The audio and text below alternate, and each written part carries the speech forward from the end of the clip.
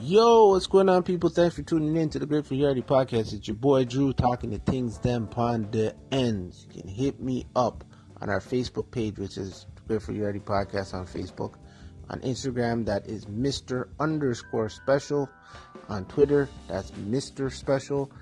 You can also download the episodes on iTunes. So go to iTunes on your Apple store, wherever you get your podcasts, download Great Variety Podcast, sit in, listen. Hopefully we educate you and entertain you at the same time. Alright, so the shakeup has happened in the universe known as the WWE. And in the shakeup, we all know guys that were on Raw go to SmackDown, and SmackDown guys go to Raw. So Raw hit us off this week, and we saw Jinder Mahal, we saw Jeff Hardy go to SmackDown with the U.S. title, which was blatantly obvious because they needed a secondary title on SmackDown Live. Personally speaking, after looking at all the transactions that went down on the shakeup over the last 2 days, SmackDown comes out swimmingly with the amount of in-ring talent and the amount of dream match possibilities that are endlessly could happen. You got Joe could face Daniel Bryan on SmackDown. Joe could face Cesaro. Joe could face many other people that are on SmackDown Live and actually go up and be a genuine contender to the WWE title that is held by AJ Styles. On Raw, I think Raw is going to be heavily around Roman, Braun Strowman, Seth Rollins, Finn Balor, Jinder Mahal, Brock Lesnar as a part-timer as he is, also with Nia Jax, with Alexa Bliss, with Natalya coming over from SmackDown and her involvement with Ronda Rousey. So a lot of things are looking on the up and up in the WWE Universe. And also the biggest story out of the universe this week was the breakup between Nikki Bella and John Cena.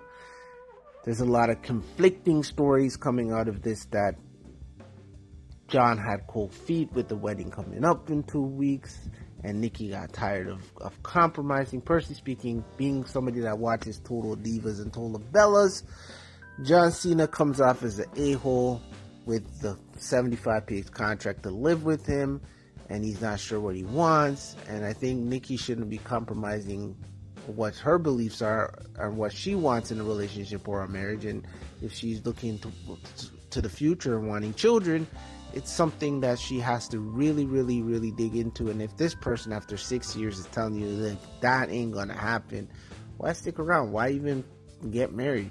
And I think, personally speaking, with him proposing at last year's WrestleMania, it just comes off as a farce. And at the beginning of this, when I heard and read the story coming out of this, it was more personally, I'm thinking, is this a work? Is this actually true?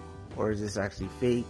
And it's actually true, because if publications like TMZ, People Magazine, if it's not in the wrestling circles, this is the thing, when you actually are invested as a wrestling fan, the same way if you're invested in any other sport, that you actually tune into, say, the NFL Network or MLB Network or NHL Network or any other network that are talking heavily about the particular sport you're interested in.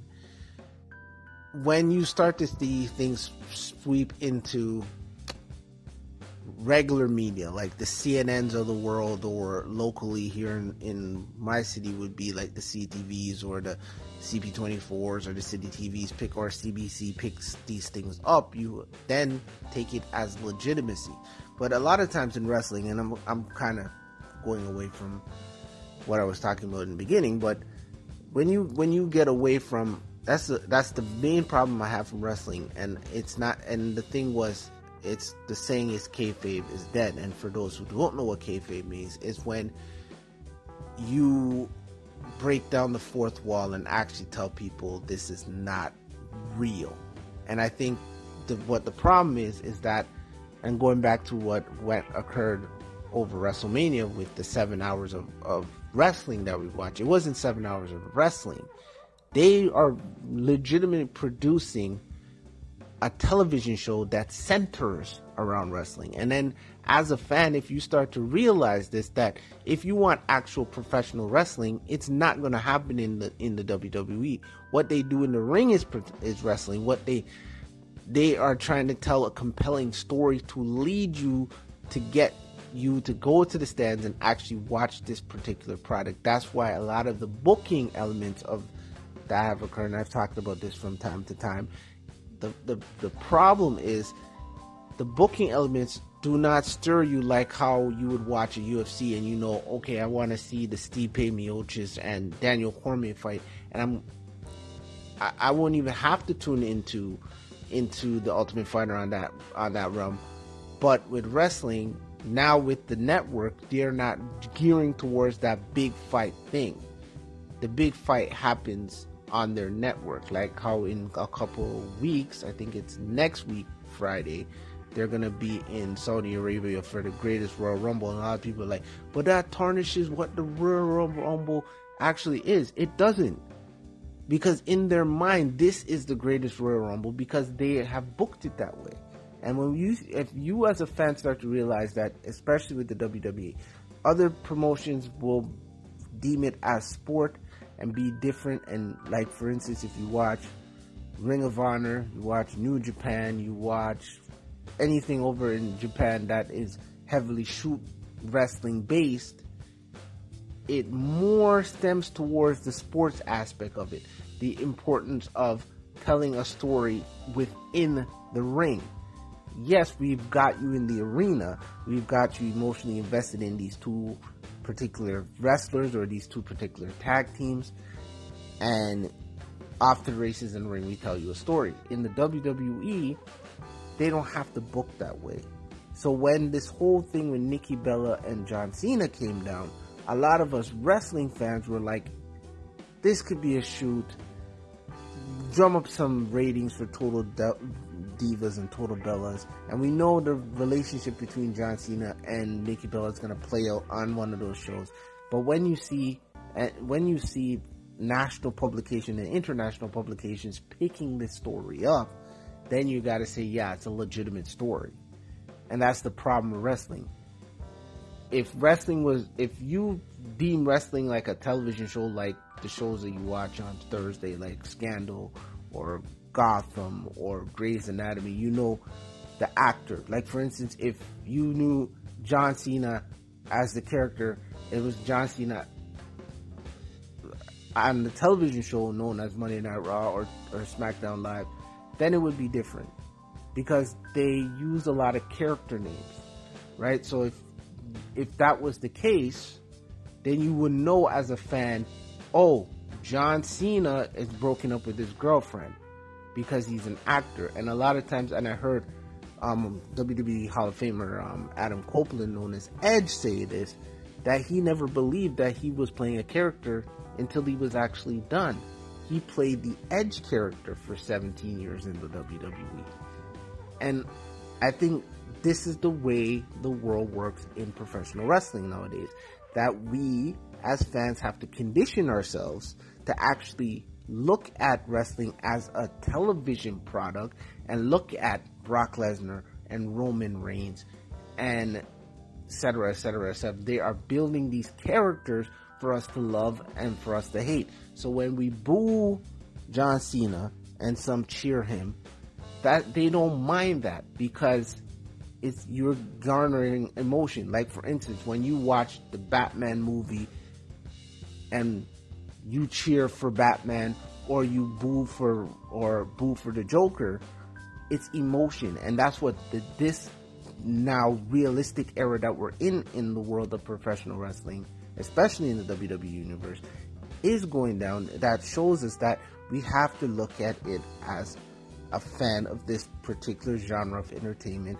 that these people on our screens on Monday, Tuesday, and Wednesday night with NXT on the WWE Network, we have to start looking at it as fans, that these are characters. Yes, you can love Roman Reigns, you can boo Roman Reigns, you can buy his t-shirt, you can buy the merchandise, you can do all those things.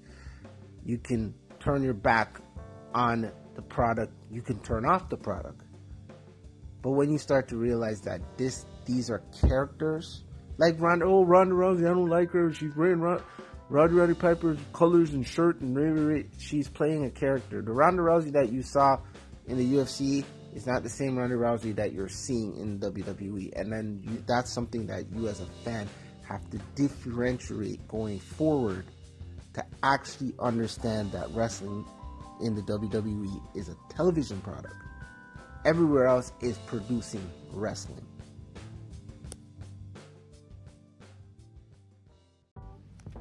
Why, oh why can't they give my hometown Toronto Raptors, excluding Charles Barkley, any love?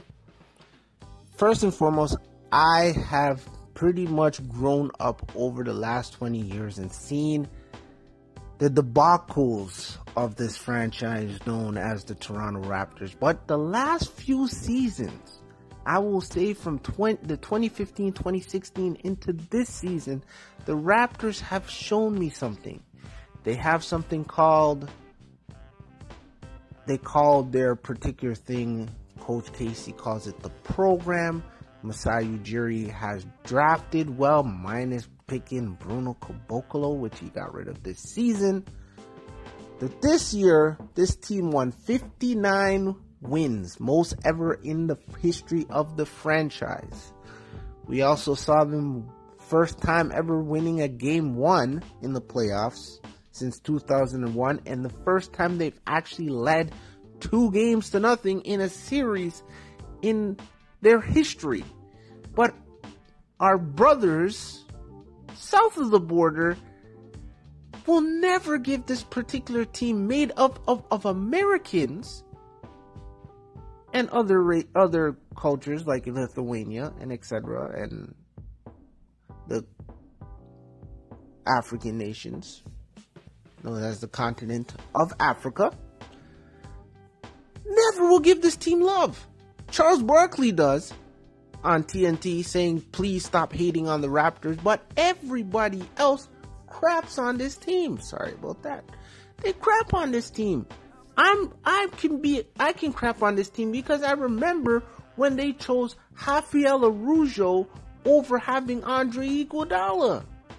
I can crap on this team when they chose Joey Graham over getting Danny Granger.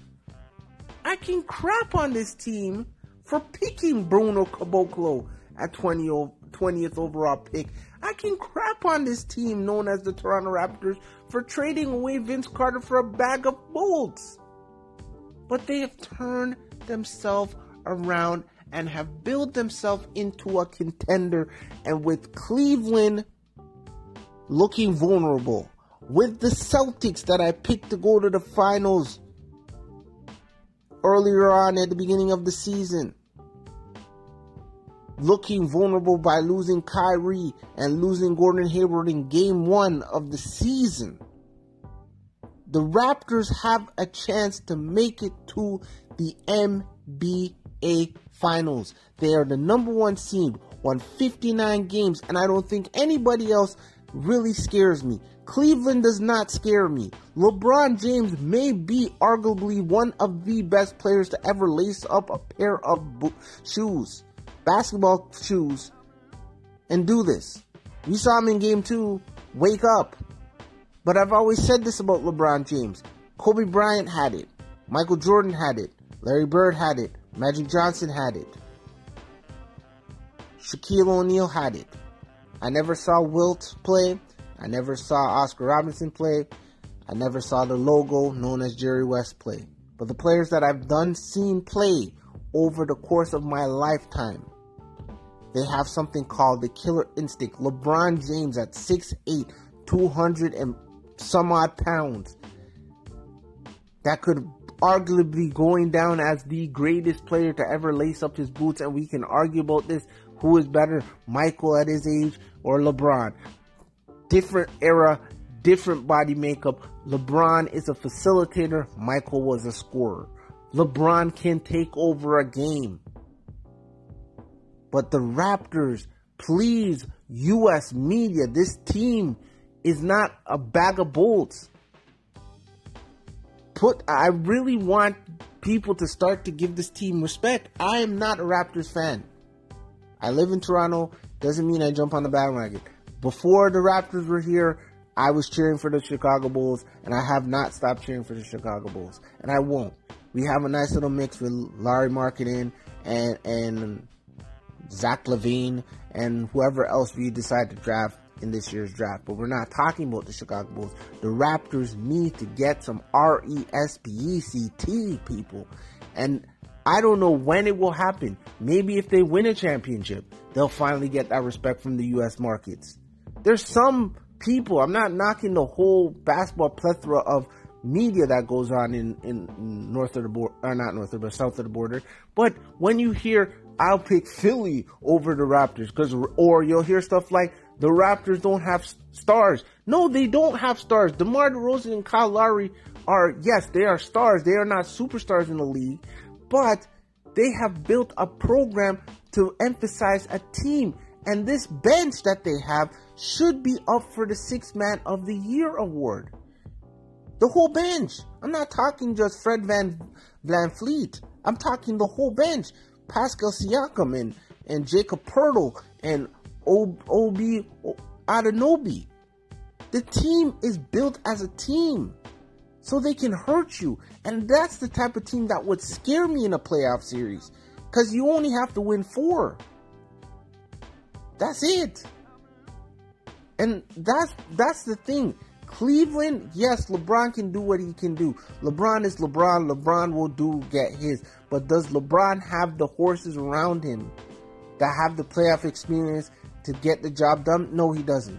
And a lot of things are going to fall on LeBron James going forward. But the Raptors, American media, give this team some props. They are actually a good team. All 12 men down can contribute. They timely rebound. They play great defense. The backcourt facilitates well. DeMar DeRozan has shown me he can actually hit a 3-point shot. He's upped his game. Kyle Lowry has upped his game. So the sky's the limit for this Toronto Raptor team. But please show them a little respect. Come on.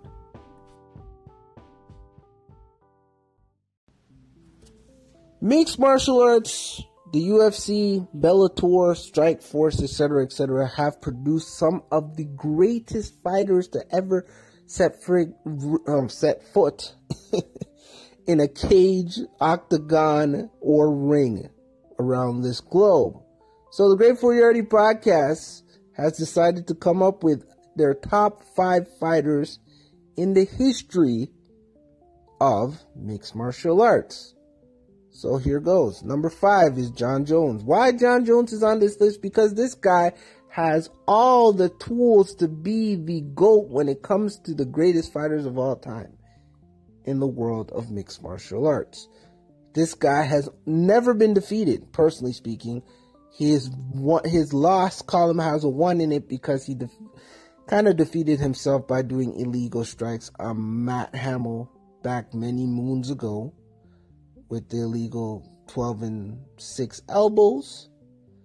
Then we saw him win the light heavyweight title, get pinched with drugs, come back with that, win again, get in all the antics with getting in a car accident, leaving the scene of the pregnant woman, going away from a while, coming back, fighting Daniel Cormier, etc., etc. Now he's gone again. Do I really want to see him back in the octagon? I don't know, per se. I think he still has the tools to be one of the best mixed martial artists on the world, on the planet. And at the time, he was the man. He was, and still probably can be. It's just the antics that drop him down to number 5 on this list. Number 4 goes to Georges St-Pierre. Georges St-Pierre, I watched this guy being here from Canada. I'm in Toronto. He's in Montreal, Quebec, or let me say it properly, Montreal. One of the best Canadian fighters to ever do it. This guy was the welterweight champion for many years. That hiccup he had against Matt Serra, not taking Matt Serra seriously, he got beat, came back in his home province of Montreal to avenge the loss, and regained his his welterweight belt. Let me get this stuff straight. I know my sports. Then he had a plethora of fights, and then he relinquished the belt. Went away for a couple of years to get his mind right, or whatever he was doing. He was just away from the sport. Came back last year, won the middleweight title, got sick, and had to relinquish that belt. Getting healthy. I really want to see this guy back in the octagon doing his thing, because he's my age, and he's one of the top MMA fighters or MMA artists of all time. You know, when you talk about boxing, you have fighters and boxers. In MMA, I feel like this guy is the guy that knows how to play chess in the octagon. Number 3, because to me, personally speaking, watching this guy, and he's well unorthodox, and he does things very differently, I have to put this guy on the list, and that's Michael Venom Page in Bellator.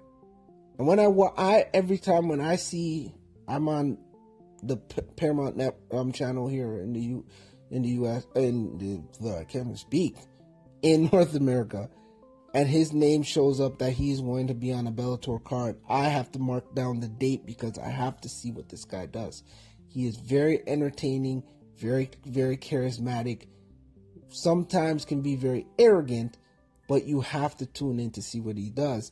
And even though his last fight was lackluster, the fight before that I believe he had with Cyborg, and he gave Cyborg that knee that put the dent in the man's skull. Man, oh man, that's vicious. And he's very devastating and very unorthodox in the way that he fights in the Bellator cage. Number 2 for me is Anderson Silva.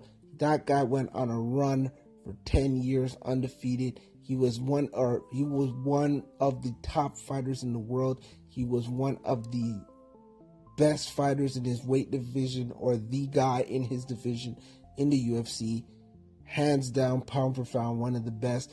I'm not knocking what happened between the 2 fights he had with Weidman. Then he got pinched with drugs, etc., etc., etc. And I think a lot of guys in that era got pinched with drugs.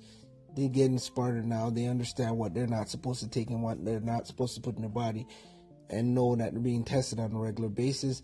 But this guy's run was pure brilliance to watch. That's why he's number 2 on the list. Let me recap. 5, John Jones. 4, GSP. 3, Michael Venom Page. 2, Anderson Silva.